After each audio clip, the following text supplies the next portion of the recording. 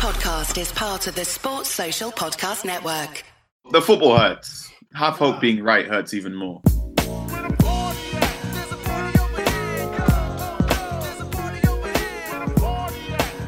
Next level. All right, this is the Talking Tactics podcast. I'm Daniel. My name is Double H, aka Thanos. Is it a bit too early? Can you guys talk about this film in conversation, or is it too early because you might spoil it for people who give a... I mean, to be honest, there are a lot of people that have been very annoying and are like, oh my gosh, spoilers. So let's not go in so deep into it. But I did watch Infinity War pretty much opening day. So yeah. What's up, Carl? I'm Carl Anker. You can follow us on Twitter at Talking Tactics, Instagram Talking Tactics, Facebook Talking Tactics. Follow us on SoundCloud. Leave Apple Podcast reviews. If it's 5 stars, we'll read it on the show. I don't think we got one unless you're in some remote part of the world that I haven't checked the Apple Store there. So the link is in the description of this podcast to do it in the easiest way possible. Kadeem, I will be leaving the times of the episodes or the times of the topics in the episodes in the description from now on. So shout out to Kadeem.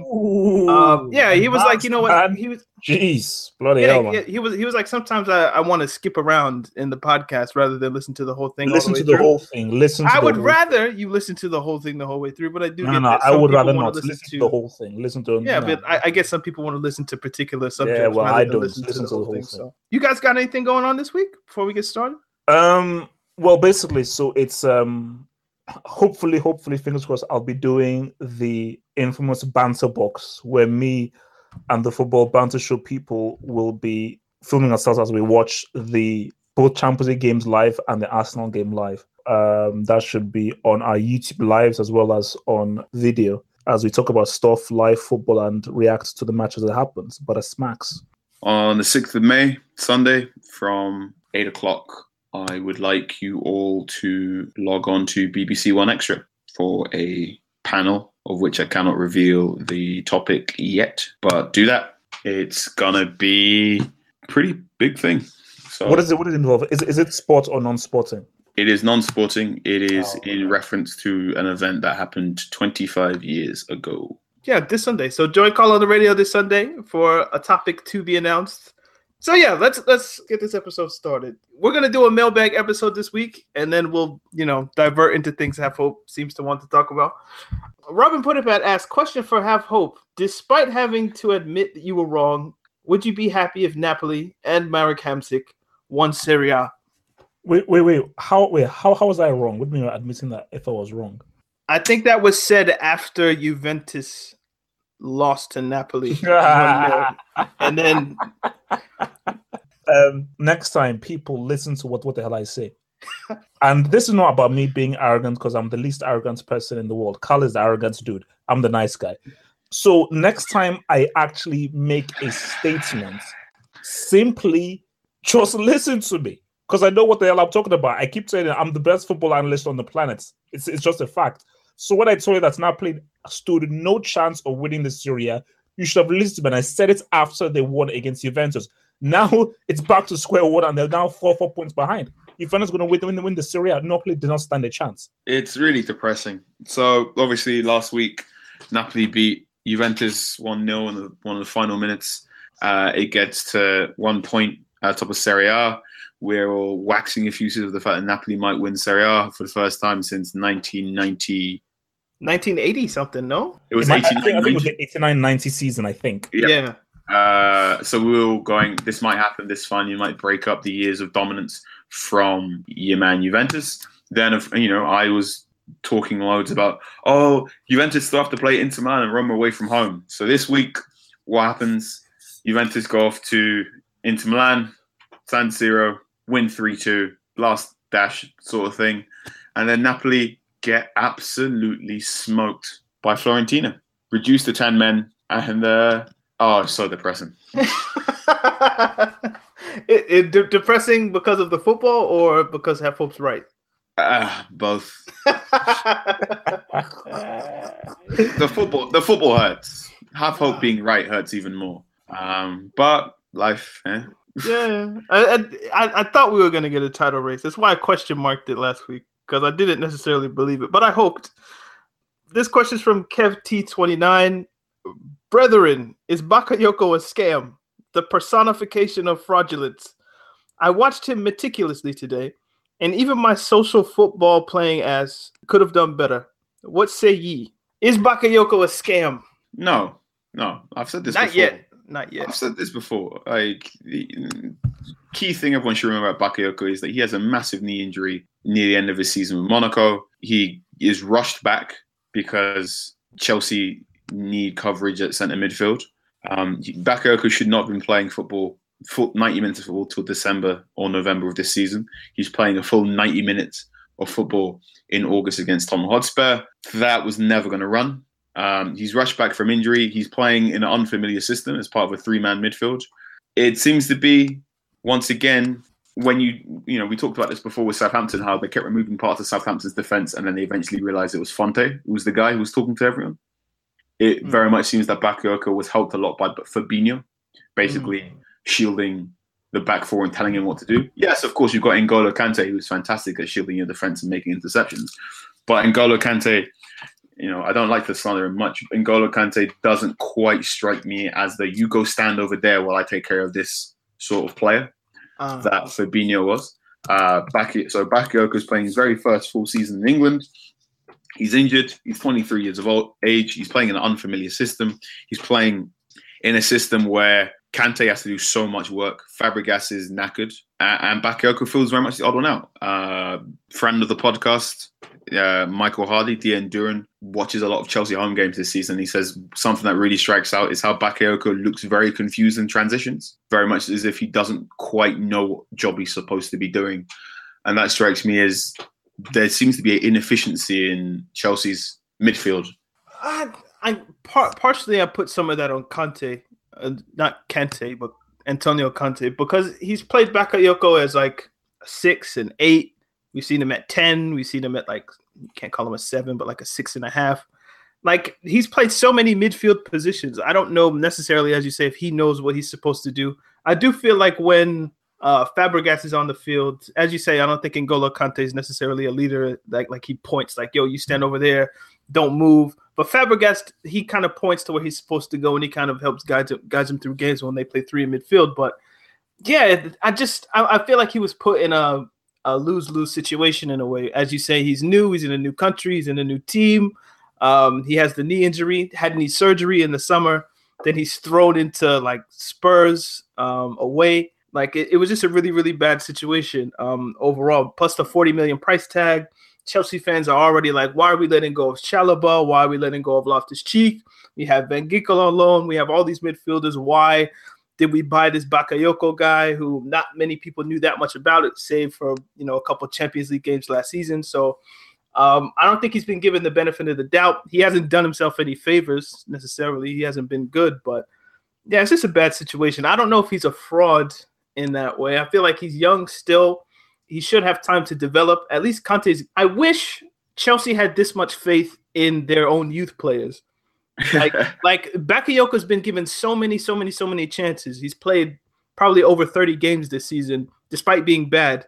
If you give those 30 games to Ruben Loftus-Cheek, how does that go? Like I would have rather seen that as someone who feels like Ruben Loftus-Cheek has heaps of potential. But yeah, have hope. How you feeling about this one, man? Is he a scam, or is it too early to tell?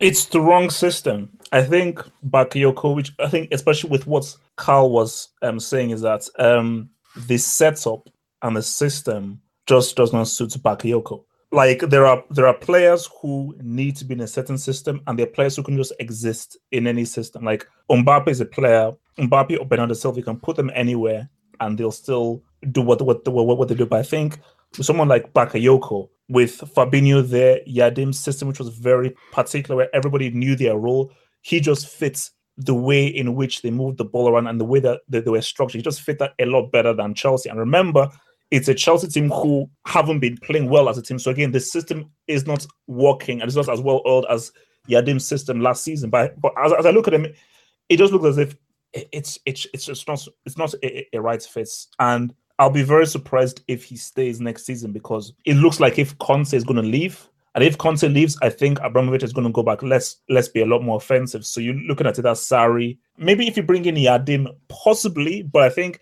he will look to get a much more offensive coach to make Chelsea a lot more attacking. and a much more attacking forward team, I don't think Bakayoko can work there. Because again, if you're in a much more attacking team, the only role that Bakayoko can play is a guy who sits and stops and pretty much plays as the DM. I don't think he can do that as well as Kante can. So I could extend the topic, but let's not. Harry Botler asks Gareth Crooks, quote, Fernandinho is everything Pogba should be. Oh my. Wait a minute. A question is coming that I feel like we'll laugh. By this, he means a black man who doesn't do anything showy, I assume, who doesn't have fun hair by having none, and isn't on social media much. Is Garth Crooks in the sunken place? For me, I think Garth Crooks, man, I think he's one of those guys where I think his toe is in the sunken place, and his other foot is like in the normal world. But I think definitely I think more and more of his body seems to be subdued in a sunken place because this is one of the most disgraceful conversations I've ever yeah, had. I mean, because he said a few things where I'm like, yeah, bro, you seem slightly lost. And no, he's not. Absolutely not. Garth Brooks is a lovely human being. He's a gentleman. He knows about his reputation on Team of the Weeks. And I know I have a very good reputation that he plays up to those things just to help garner certain attention. Garth Crooks is absolutely not in the sunken place. Garth Crooks is known for very, very bizarre Team of the Weeks in his BBC columns. Okay. Very often he picks unorthodox formations and basically he doesn't follow regular rules of choosing a starting 11. He simply goes, who scored this week? And let's find ways to crowbar them in. There's a very good quote. I think this is during one of the final Fergie seasons where the comment was he was at someone's house and he wanted to put Robin Van Persie into his Team of the Week. And he was holding a glass of champagne and his uncle took the glass of champagne out and went, you meant Wayne Rooney, didn't you? And he goes, oh, yes, I did. And then he went home and he put Wayne Rooney in instead of Van Persie. And that was that. That was the only comment as to why Wayne Rooney was in the Team of the Week. Garth Crooks is a gem. He's not in the sunken place. And if you scroll down a bit further down, Harry Botler apologizes for even saying such a ludicrous thing. Can you read his tweet? Actually, ignore this. No need to talk about Garth's stupid opinions anymore or why people dislike Pogba. We know why, and you guys have done it enough already. Sorry. My real question is, West Ham have let him more than 3 goals in 15 games this season. Why are West Ham considering keeping David Moyes? They are? Yes. So David Moyes was on a 6-month contract with West Ham when he replaced Slaven Bilic. There is current conversation about Moyes wanting to stay. But apparently a sticking point is director of football. So West Ham are said to be looking for a director of football model. David Moyes has said if he stays as manager full-time past the end of the season, he would like them to forego the director of football method and just put him in charge of transfers. To which I say that is a ridiculously naive approach, especially when you consider the players David Moyes signed in his previous season at Sunderland. There's only so many times a man can sign Steven Pienaar before it starts getting a bit silly. Why are West Ham considering signing David Moyes, even though he hasn't improved the team that much? It's because West Ham are crippled by a lack of long-term thinking. And if West Ham have a choice, if they can save money in the short term, they tend to make that decision to save money in the short term. At least that's how Tom Victor explains it to me. Okay, next question. Wolves coming up into the Prem. The MD saying they're going to make a statement. What do you expect from Wolves next season from Russ? George Mendes. Some very interesting George Mendes loan deals. I expect Renato Sanchez to be there. If we're going to give Renato Sanchez another go, I expect Renato Sanchez to be somewhere around there. Yeah, I think, Wolves have been playing some of the best football in the Championship. They have Champions League level personnel in players like Ruben Neves. They've scored a hatful of goals. They've conceded very few goals, and they play in a Premier League friendly style. And I think they'll be a valued asset to the Premier League. I think if you look at the dirge that is in the bottom 8, and you consider some of the teams that are looking likely to escape this season who might be in trouble next season, I think Wolves will make a case for being anywhere between 16th to 12th next season. I don't see them going back down. Not with Mendes quietly holding all the power. Nuno, what's it called? The name of the coach, Nuno. Really good manager. I mean, he did a lot of good work. I think it was with FC Porto he was with. But look, man, very good manager. A potential future Portuguese manager maybe in the future. And I just think, as Carl was saying, the way that they play, the way that they are structured, unlike a Huddersfield. I just feel like if once they're in the Premier League, they should consolidate, and I don't see them going below 14th or 15th. I see that them like, a ceiling maybe 11th and lowest maybe like 14th. So I think it's interesting they were in the Championship, and as Carl pointed out, they have like players like Ruben Neves. Who are they going to get now that they're in the Premier League? What kind of players might they attract? Obviously, it's a rhetorical question. I don't know, but I'm interested to see their kind of transfer movements this summer. Plenty of good quality, both in Championship sides who aren't in the playoff race anymore, players that are going to go down into the Championship, and players that are in. Like players like, do you think they could collect maybe like Shaqiri from Stoke? I don't know if it's on West Brom. Hegazi, when West Brom go down, Hegazi will be there. Speaking of West Brom, are we gonna? I don't think there's a question here about him, but Darren Moore, undefeated, amazing. This guy deserved. If they would have sacked Alan Pardew 3 months ago, or if they didn't hire him at all, that probably would have been the better option. Darren Moore now has as many points with West Brom as Alan Pardew did in 18 games. That's all you need to know. That's all you need to know about someone who was there and truly believes in the club and the collective, and a self-aggrandizing insult like Alan Pardew. I was like, what are you gonna call him? Something that particularly stuck out was they were talking to Darren Moore after the end of the game, and they said if he wants to keep the job afterwards, and he said it's not about me, it's about we, which is a bit trite. It's a bit trite, but I did enjoy how, yes, West Brom are more likely than not going to get relegated, but I think how he's managed to get rid of the bad feeling at that club in such a short space of time and got them feeling good about watching football again is quite nice. It'd be nice if they gave him a 2-year contract, but also I wouldn't be surprised if they went back for Pulis, because why not? Or what's his face got sacked from Sunderland, Chris Coleman. Maybe that might be an option for them. It's on foot. Like, hire more black managers, guys. It would make me feel good, Boris Mason, how should Arsenal approach the Atletico game on Thursday? Go at them from the off, or sit back and contain what little attacking threat they have and go at them in the second half? And a thought on Cavs versus Raptors. So a little basketball, but how do we think Arsenal and Arsene Wenger are going to approach the Atletico game? Well, we know they have to score. I think the fact they didn't win that game when they had 10 men for 80 minutes was a disgrace. Then conceding the goal the way they did with Koscielny doing God knows what, and then Griezmann scores, and they get that crucial away goal.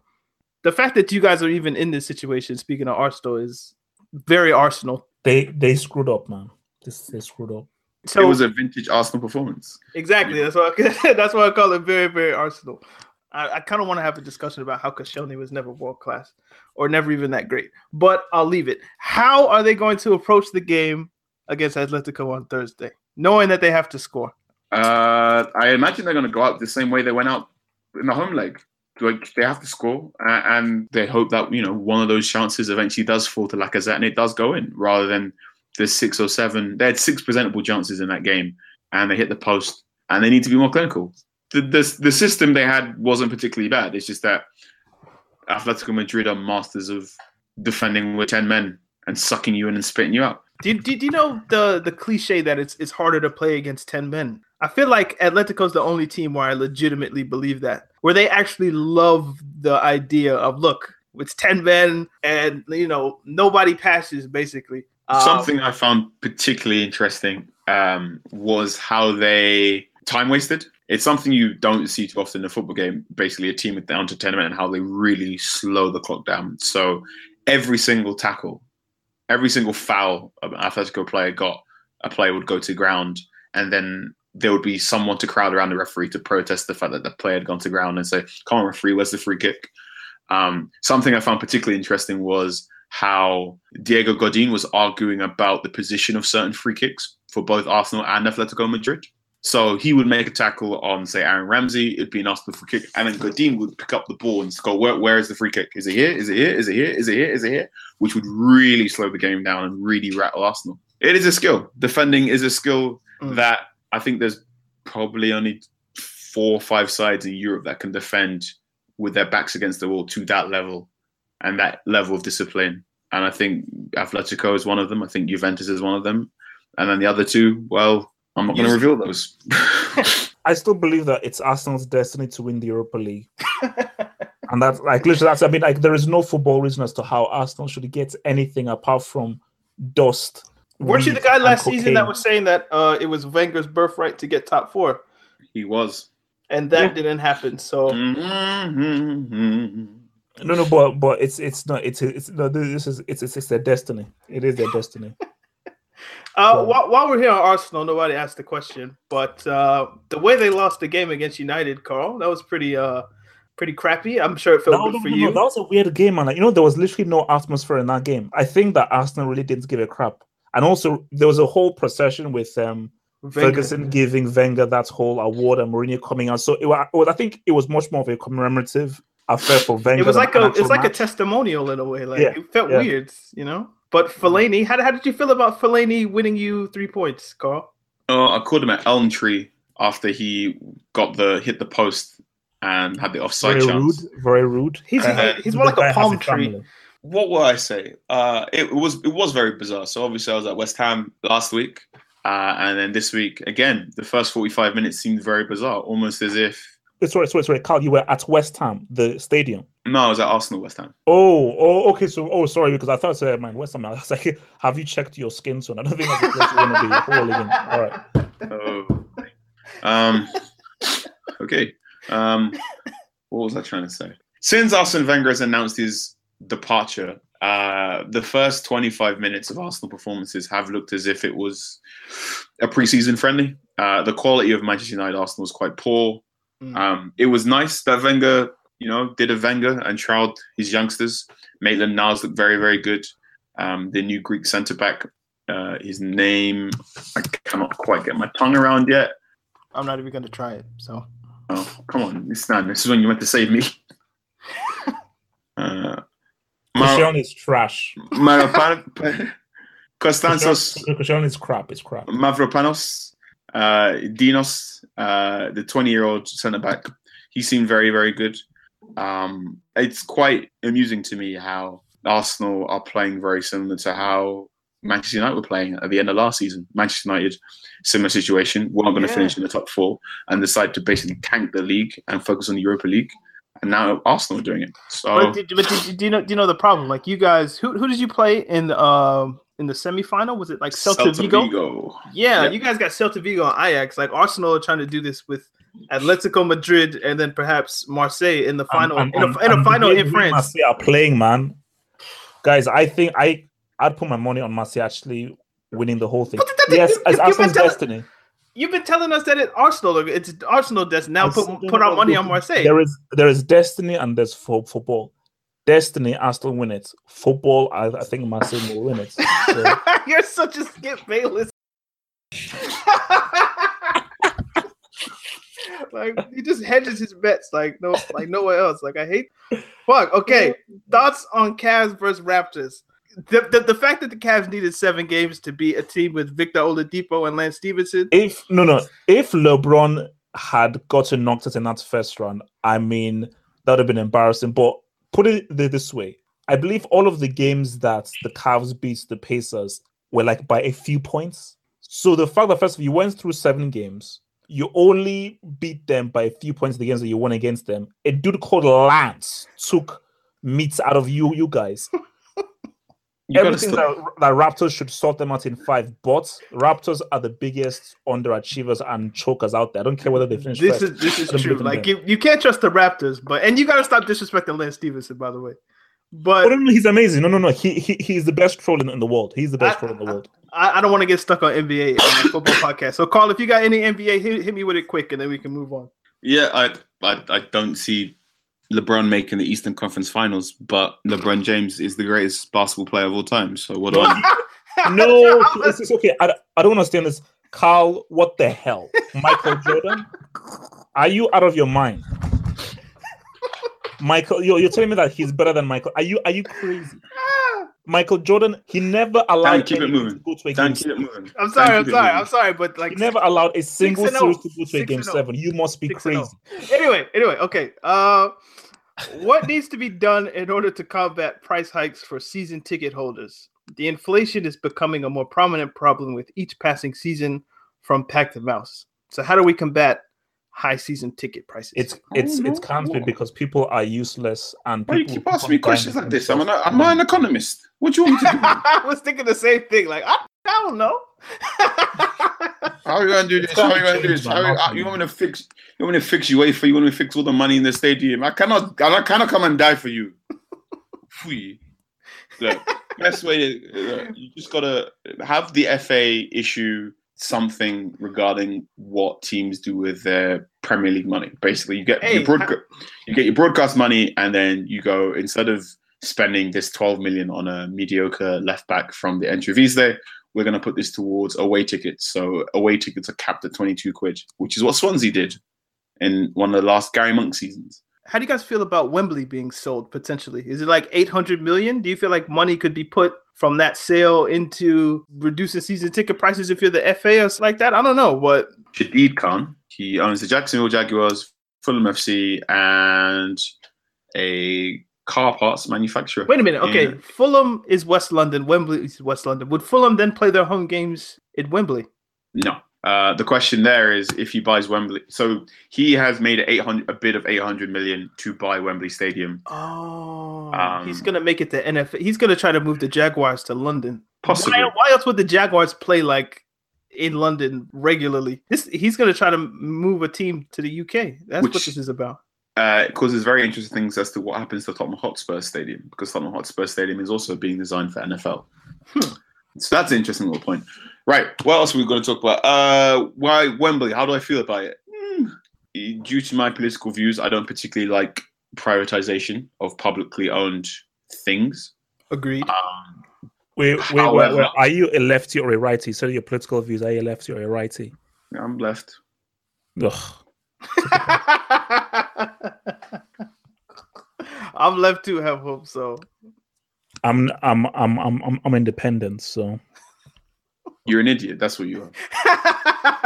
I'm independent. So you guys are in boxes, man. I'm a free man. Okay, Kanye. Carl, somebody asked us about Kanye. We'll get to what the purchase of Wembley Stadium could do. It could, in theory, mean the England national team travels all up and down the country, much like they did in 2001 when Wembley was being built. So instead of the England national team just being based in London, they can go to Old Trafford for games, use the Etihad, use Anfield, use Villa Park, which could really help connect the England national team with the populace again, because I feel as if there's a great apathy there. The money from the 800 million could go into St. George's, or it could possibly go into whatever the FA wishes to do. So even though it doesn't quite go along with my political views, it could be a good thing, especially if he gets rid of Wembley Way, which is one of the worst things about modern football there is. Next question. I actually like the idea of maybe England playing in like Stamford Bridge or Old Trafford. I guess would make more sense because it's like 80,000, however many people. That would be an interesting idea. I kind of like it. Because it isn't like one of the critiques with Wembley, like it's a dead place. It is a non-place. It's a neologism. It's from an anthropologist. A non-place basically holds no. It's transient. It's like a coffee shop in a train station. No one in Wembley goes to Wembley because they want to be at Wembley. It's just simply a place you go through. Did you guys go to like the old Wembley? Did it still have that same vibe, or is this something particular to the new stadium? As a child of the 90s, I unfortunately never got to go to Old Wembley with the Twin Towers. Greg Jenner asks, if Mark Hughes had managed City and Pep had managed Stoke, where would the current teams have finished in the league? Stoke would have finished 10th and 11th. 12th, and City would have finished 5th. City would have finished 9th, because that's where Mark Hughes' sides nearly always finish. Something we've talked about this before, about how statistically speaking, Mark Hughes is the epitome of Premier League mediocrity. Basically, regardless of what team he gets, you give him Manchester City, you give him Blackburn, you give him Fulham, you give him Stoke. His sides end up more or less performing the same output, conceding roughly the same amount of goals, scoring the same amount of goals, conceding the same amount, scoring the same amount, and roughly getting the same amount of points. Obviously, this is a massive outlier this season, but yeah, Hughes isn't great. And I think if you gave Hughes that back four of what? Danilo, Mangala, Fabian Delph, Otamendi, I wouldn't have Manchester City finishing 5th. I'd have them finishing a lot lower. With De Bruyne, with Aguero, all those guys. Come on, man. It's purely hypotheticals. If you just completely remove Pep Guardiola's influence from Manchester City and you put Mark Hughes there instead, come on. When was the last time Mark Hughes finished with Manchester City? He got 2 wins in 11 successive Premier League matches in 2009. Why does he still get jobs? Because he was a good footballer and people think it'll just happen? Much like he's part of the old guard. It's him, Pardew, Sam Allardyce of this old guard of middle-aged British managers. Who do you include Hodgson in that, or is he Hodgson is too old, and also Redknapp too old as well. Redknapp's retired. Well, Redknapp's retired until you offer him the brown envelope. Allegedly. But we're besides the point. Why do people hire Mark Hughes? Just a chronic lack of imagination. We have 2 more questions. They're not really questions. Pep Guardiola with Stoke would finish 8th because Pep Guardiola is a good coach. Obi, rate KOD. So this is J. Cole's album. The first couple times I listened to it, I didn't like it. I'm warming up to it though. I'm starting to understand what he was trying to do with it. I think he was being a bit subversive with it. I need to listen to the J. Cole album a few more times to give you like an actual proper review of it. But yeah, it's not as bad as I thought it was at the start, but it's not his best work still. It's not his best work still. Like nothing's going to beat the mixtapes, but that's more a product of my age and the moment I was in when I was listening to those mixtapes rather than... I mean, interesting album. I think it's one of those things that... What's the name of that one where he's sitting on the roof of a house? Forest Hills Drive. You see, that one, I don't listen to that album in full. I listen to specific tracks. But this one, you have to listen to the full album. I think this works better as an album because it's more seamless and everything flows through better. So it's better as a whole, whereas the Forest Hill Drives is much more about singles and it doesn't really work as well as an album as this one does. I think this one has this one it's a vibe. Once you're just in that kind of chilled out 90s rap, mellow, J Dilla kind of vibe, you put this on and it works very well. You see, Forest Hills Drive is a Bildungsroman though. What would be the translation? It's a character story. It's a life story. It takes J. Cole from his birth. I think the first track is like his birthday, and then it ends somewhere where like he's a grown man discovering that like love is the answer or whatever the case may be. So that album does have a story. But yeah, I need to listen to this one more. I just like the beats and the flows. They're just kind of because you're such a huge J. Cole fan, and how you were saying about how. Look, like, can this guy just stop? Just get a feature with his no singing ass? Look, man, Jake. I love when J. Cole raps. I have the same argument with Drake. Like when Drake raps, I love it, but there's just something monotonous about Cole that he makes his own beats. Like it's just so samey that it annoys me. Producer. I think if he gets an executive producer, a proper producer, basically he will never ever make a classic album without a quality producer. It's never going to happen. And here he can do it. There's a classic album there. There is a classic album there because he's too good. Yeah, I'm a J. Cole fan, but he doesn't have a classic album in the same way that Nas has Illmatic, that Hove has, Blueprint, Black Album. Like he doesn't have it. Next question. Rate Kanye. I don't know what to say about Kanye, man. He's that single. I don't care what anyone says. That single. What's it called? Lift Yourself. It's hilarious, man. Poopity scoop. Scoopity poop. Poopity scoop. That's amazing. I'm sorry, like it's hilarious. Carl. I like Talk to us about Kanye, man. I know you're a Kanye fan. Talk to us about Kanye. My God, you're a Kanye fan? That guy. Jesus, man. He has nothing left. All he has to offer Twitter right now is unremitting idiocy. And I was done with him after he tweeted free Bill Cosby. He tweeted Bill Cosby innocent last year, and I went, this guy. R. Kelly too. This is getting into a weird place.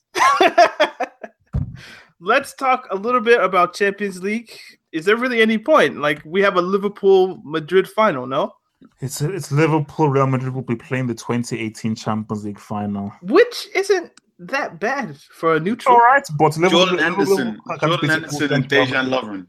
If Jordan Henderson lifts the Champions League trophy, I don't know what I'm going to do with myself. I might just destroy my television. Like, could you imagine him holding the trophy really low and then, nah, Lovren could win the Champions League.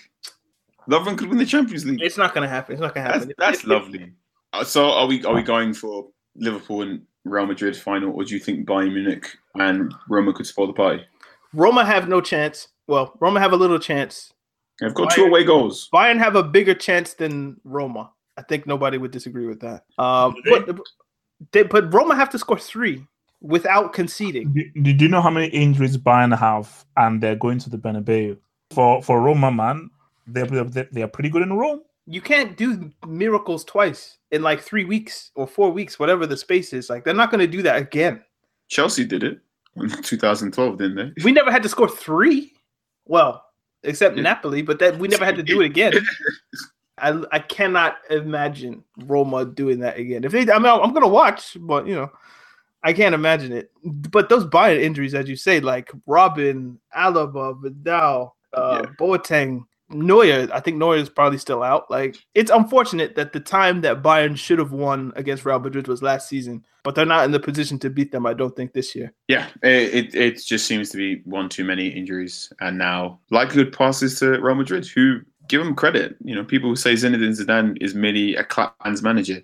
He has developed a preternatural sense for how to change a big game on the fly, and maybe that comes from he was one of the greatest footballers of his generation and therefore knows how to read a game very well. But he's getting very, very good at substitutions and late stage. Oh, that's not working. Let's play Vasquez here and let's do this. Oh, no, Bale isn't working. Let's do this. Let's do this. So his ability to notice the mistake that he's made or that his team is making, I do find interesting.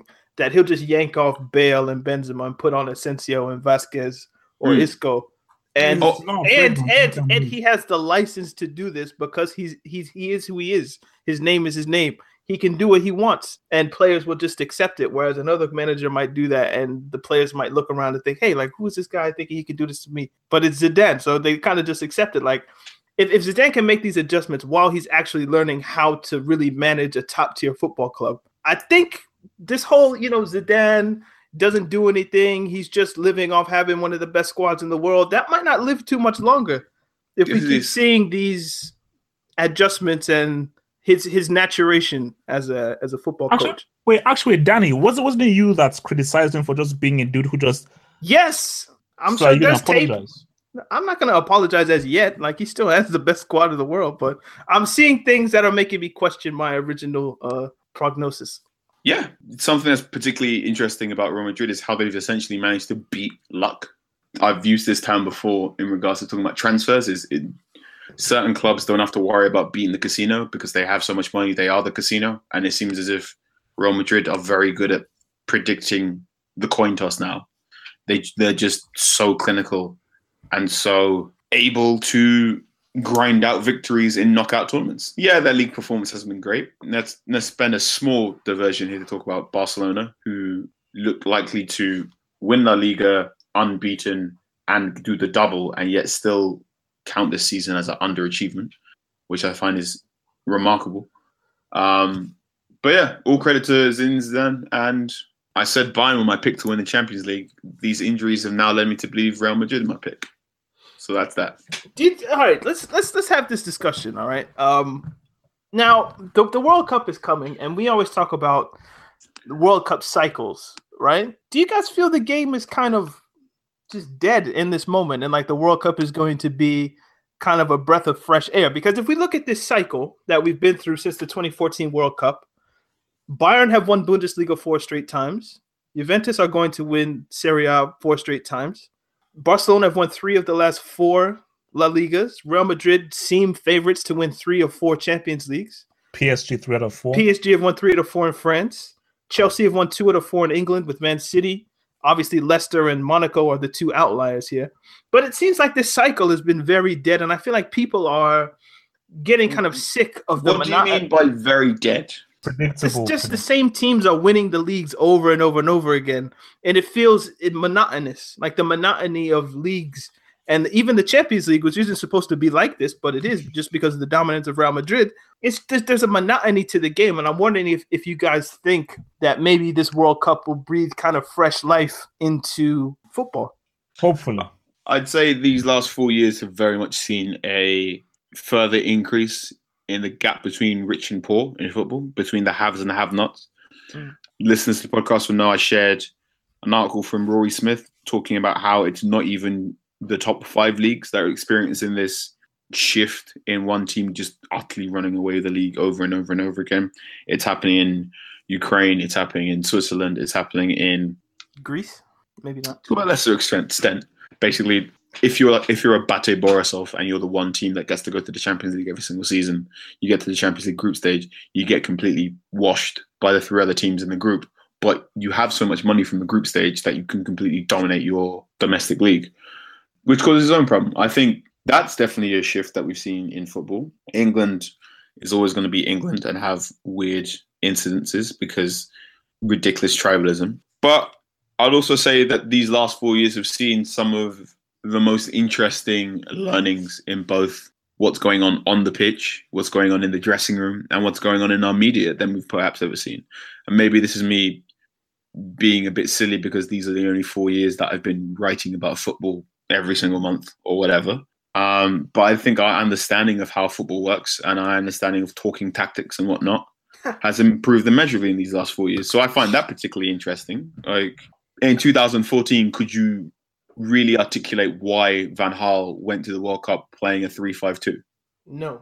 Now, could you please explain to me how Antonio Conte's 3-4-2-1 system works? Probably, yeah. Like we've all become better.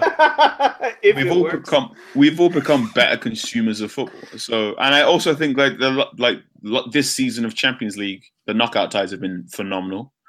Last season had some amazing games as well. So I think the gap between the haves and the have-nots have made some leagues particularly non-interesting. But if you look underneath the bonnet, I think there's plenty of stuff to look at. I'm really enjoying Burnley this season purely because of the weird way they defend. What was that called again? Damn. There's no term for it because it's just not been invented before. This is like a new way of how they defending. The World Cup will be a nice palate cleanser. I'm looking forward to World Cup. I'm looking forward to seeing what teams are going to try doing stuff like the inverted fullbacks when your team is in possession, the Pep Guardiola style. I'm looking forward to seeing what teams are going to play a 4-3 at the back. I'm looking forward to seeing what teams are going to play a old-fashioned 4-4-2. I'm looking forward to seeing what a World Cup looks like without Italy or the Netherlands. I want to know what Panama are going to do. I'm always going to look forward to World Cup. I'm also going to look forward to like the economic effects of this World Cup. I think this is going to be one of the very first World Cups where brands understand how to use social media properly. Whereas last time humans knew how to use social media, but I don't think the brands did. So I want to enjoy that. Well, look, it's what I've been saying for the last few years is that club football is screwed. And the FFP and these people like that, they don't want to bring in proper parity. And it is scary and just screwed up that a team can win a league title 6 years in a row or 7 years in a row. I find that's just incredible. Like it's messed up. And there is no argument anybody can give me that Bayern and Juventus can't win their league titles 3 or 4 more years in a row. Do you guys actually think it's conceivable that we could see like a team win their league for a decade in what's meant to be 100%, a top league? 100%. I mean, Celtic are on 7 now, and they look no end in sight, providing they can keep their managers ticking over nicely. Is it what's his face going to take charge of Rangers? Gerrard. It's looking likely. That's gonna be fun. Celtic 7, and they steal their 7th league title this weekend after beating Rangers 5-0, which is that's definitive. Bayern Munich are on 6. Juventus are on 7. Juventus are approaching 7. Bayern Munich are on 6, and what's interesting about Bayern Munich is they're swapping managers again. So they're getting the man from Eintracht Frankfurt over Niko Kovac. Yeah. Yep. That could be potentially interesting because Schalke are coming back. I think Dortmund are going to fall away. Schalke are going to return, and Red Bull Leipzig are falling away. So maybe we'll see what happens there. I think Goretzka's going to Munich from Schalke. Like the way that Bayern just, we've said this a bunch of times, the way they just cannibalize the rest of the league, it makes it not even fair. Because like you say Schalke's on the come up with Tedesco and those guys. But they still had to get rid of Draxler. They still had to get rid of Sané. They're going to get rid of Goretzka. Like, Yeah, so it's So, just and also Timo Werner. There are rumors that he may be joining Bayern as well, but only rumors. So it just is a bad taste. But I don't want to ruin your point, Carl. So I'd say none of these teams are going to approach. Some of these teams are more likely to approach 10 than others. But, I think there were players in. And also, very crucially, we don't know what is going to happen to football in 3 years from now. There was, up until 2004, the only two teams that won the Premier League were Arsenal and Manchester United. And then we got Chelsea, and then we got Manchester City, and then we got Leicester. And now we have Liverpool, a resurgent Liverpool again. Things change. don't we think that like kind of the Premier League is an outlier in that way because all of the top teams have money, so they can generally compete on a certain level equally. So like, yeah, City and Chelsea and United have a lot of money, but it's not that much more money relatively than say Spurs or Arsenal. So there is going to be more competition and more variance in who wins that league. Whereas if you look at Serie A or Bundesliga, the top teams are the top teams and will remain the top teams. Great points, man. So it's a matter of can you foster competition in those leagues? Otherwise, you are going to get 9, 10, 11. Like winning a league for a decade, that can't even be fun for a Juventus fan. No one's done it yet. I think we're 2 or 3 years away from any of these things happening. So, okay. But these teams are halfway there. Like you got to say, like 5 in a row is mad. I'm talking to you guys that much, but winning 5 leagues in a row is crazy. And they're at 6 sevens now. And I'm just looking at it like, I hope this World Cup does something. I don't know what. Maybe it's new ideas, new approaches. FFP, something. Man. FIFA and UEFA. I'm just thinking like this next cycle can't be 4 more years of Bayern, 4 more years of Juventus, 4 more years of... I hope something new is around the corner. All you're really talking about is Bayern Munich and Juventus. So Real Madrid and Barcelona... PSG, obviously. Real Madrid and Barcelona are always going to be to and fro in that title. That goes to my competitive financial kind of thing with the Premier League. Like Barcelona and Real Madrid can compete financially, so they're always going to have that kind of joust. And then Atletico every once in a while might say, "Hey, what's up?" We're circling the same point over and over and over. I don't necessarily have anything else I want to talk about. Dan's point is no, his point is key. And this is what I've been saying for years. The finances have to be sorted out. Napoli, Fiorentina, Inter Milan cannot compete with the might of Juventus. Monaco, Marseille, Lyon cannot compete with the financial power of PSG. Dortmund, Schalke, Hoffenheim. Okay, well, but yeah, those guys can't compete with the might, the pull, and the financial power of Bayern. And until that changes, I'm sorry, Bayern, Juventus, and PSG are going to win it 3-4 times in a row.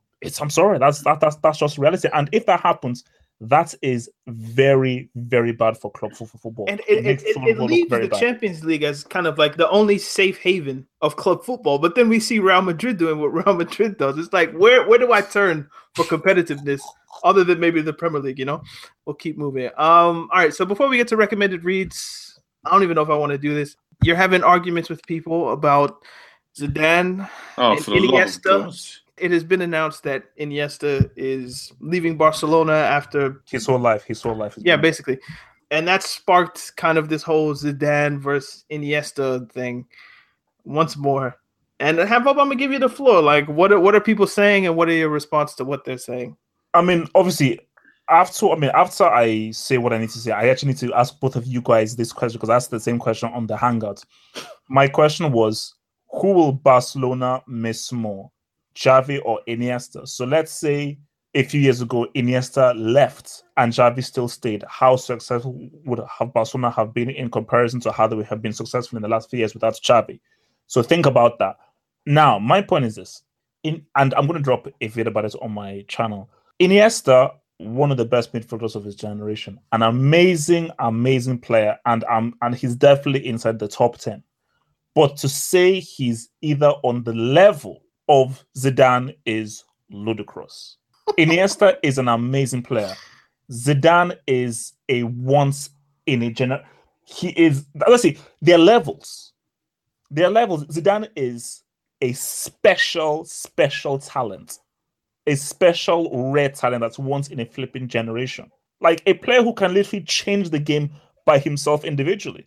And I just find it unfortunate that maybe it's because of people's youth, but then again, Drifty, who is actually a few years older than me, so we're both in the same generation, he believed Iniesta was better than Zidane, and he knows Zidane, as I do. But I just think that it's madness, and it's extremely disrespectful to put Iniesta on the same level as Zidane. I find it rude and wrong and offensive. So are you saying that Iniesta isn't a generational talent? I'm trying to find the right word because yes, he is, but he doesn't stand out in the same way that Zidane stands out. Of this cycle, let's say this generation is like 10 years. Between 2007 to 2017, Iniesta, top three midfielders of this generation, if we're going to call it 10 years. But my point is that I just think Zidane is a player that really stood out, that was really unique, that you could really say, no, this is an individual talent. I just think with Iniesta, he was part of two of the best teams that we've ever seen. And that's the key thing. That Spanish team that won 3 titles in a row, as a team and as a system, were better than any of the French teams that Zidane was on. Fact. Iniesta in that Barcelona team, better than any team Zidane has been on. Because that Barcelona team, I didn't like the tic-tac-toe, but Barcelona team is one of the best teams ever as far as domination and the system dominated. So when you think about that Iniesta was part of 2 of the best teams we've ever seen, and Zidane was not a member of any of the best teams we've ever seen, because the Galacticos were just names. They were not a great team. What does that tell you? But couldn't you make the argument that Iniesta is what made those teams so great? But he wasn't, though. Like, if we look at the Spain team, Xavi was extremely important. The pressing system was extremely important. David Villa. Do you know how many clutch moments that David Villa had? Yes, Iniesta scored that goal in the final. Without David Villa, Spain probably don't make that final, because David Villa had a lot of clutch moments from the group stages all the way through. If we look at Barcelona, again, Xavi was very important. And are we going to forget the impact of Messi, of Eto'o, of Henry, of David Villa? So Iniesta, I mean, anybody who told me that Iniesta was the reason why Spain and Barcelona were good, you're crazy. And you're denouncing the influence that Xavi had and the influence that Guardiola and Del Bosque had. The French team, and people need to understand this, forget about the names. Yes, I see those names. That team did not function well. Hence why, when you look at that 2016, they were coached by one of the biggest bricks of all time, Raymond Domenech, who was a bona fide brick. So Zidane was literally carrying that team on his shoulders, because that team just wasn't functioning well, because Domenech was a crap coach who did not understand the tactics. He just stood there. And the teams had to coach themselves. And that was seen in the 2008 Euros, when Domenech was there. The players actually coached themselves because they didn't respect Domenech. So that's why I use 2006 and even the Real Madrid team, again, who were just a bunch of egos that didn't really have a system. As well, Zidane had to do more as an individual and had to stand out more, because those teams did not function well. I just want you to express your opinion. To the question about Xavi or Iniesta, because we have the example of what Iniesta did with Barcelona post Xavi, I don't know if that's necessarily a fair question, because you're asking me to compare facts to a hypothetical, and I don't know if that's necessarily. Oh no, but my thing is that it's just based on what they did as players. Because in my view, I feel that Barcelona are just as, or maybe would be probably even more successful if they still had Xavi. Because for me, and the point that was made by people who said Xavi would be the bigger loss, is that Xavi was literally the system. Yes, Iniesta, Messi, Busquets were important, but Xavi literally never lost the ball. So with Xavi, Barcelona still have that dominant possession, which they lost when he left. Because when he left, when Enrique came, it was much more of a faster, quicker counter-attacking game about let's just hit it up to those front three and let them do what they do. But with Xavi in there, you keep the ball, you dominate the game, and you still have the benefits of the front three of Neymar, the Cannibal, and Messi there. I mean, it's tough because they're both amazing players, but I think there's a strong argument to be made that Xavi would be the bigger loss, because they lost the central midfield controlling power that Xavi had. And to the Zidane and Iniesta thing, could there be an argument that Zidane's the greater player, but Iniesta's the better player? Like, where best and great don't necessarily mean the same things. And Zidane might be the greater player in that he has more amazing moments, whether you want to take like two World Cups that he basically, he won one final and then dominated the other competition in 2006.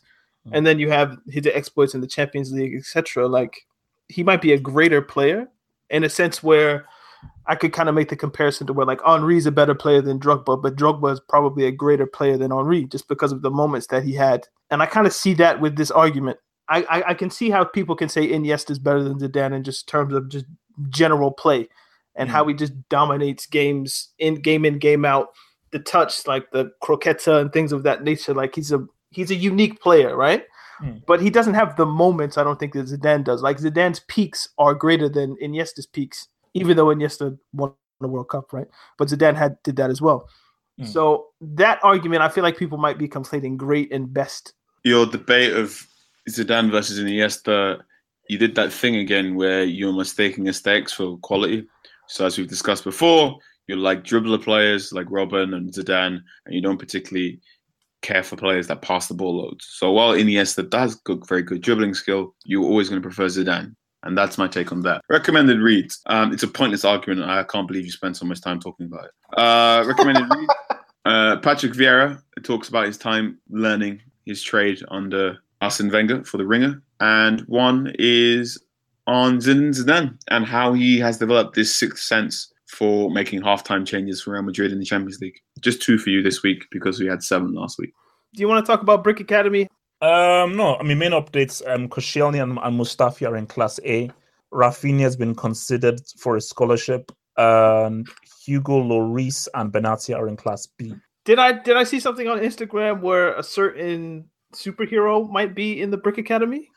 But then you have to watch the film to understand it, though. That's the thing. That's why, look, Dan, you don't need to watch the other Marvel films. Go pick up a ticket, go to a late matinee and watch Infinity War. The recommended reads are going to be in the description, so make sure you go read those. Carl, where can the people find you? Anchorman 616. Have Hope, where can the people find you? That's Have Hope Hot. I'm at Daniel to Look.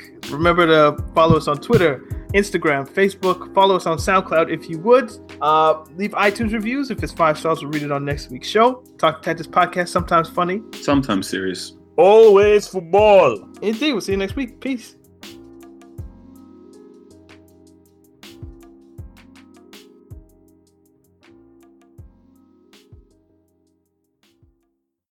Sports Social Podcast Network. Every day, we rise, challenging ourselves to work for what we believe in. At U.S. Border Patrol, protecting our borders is more than a job. It's a calling. Agents answer the call, working together to keep our country and communities safe. If you're ready for a new mission, join U.S. Border Patrol and go beyond. Learn more at cbp.gov/careers.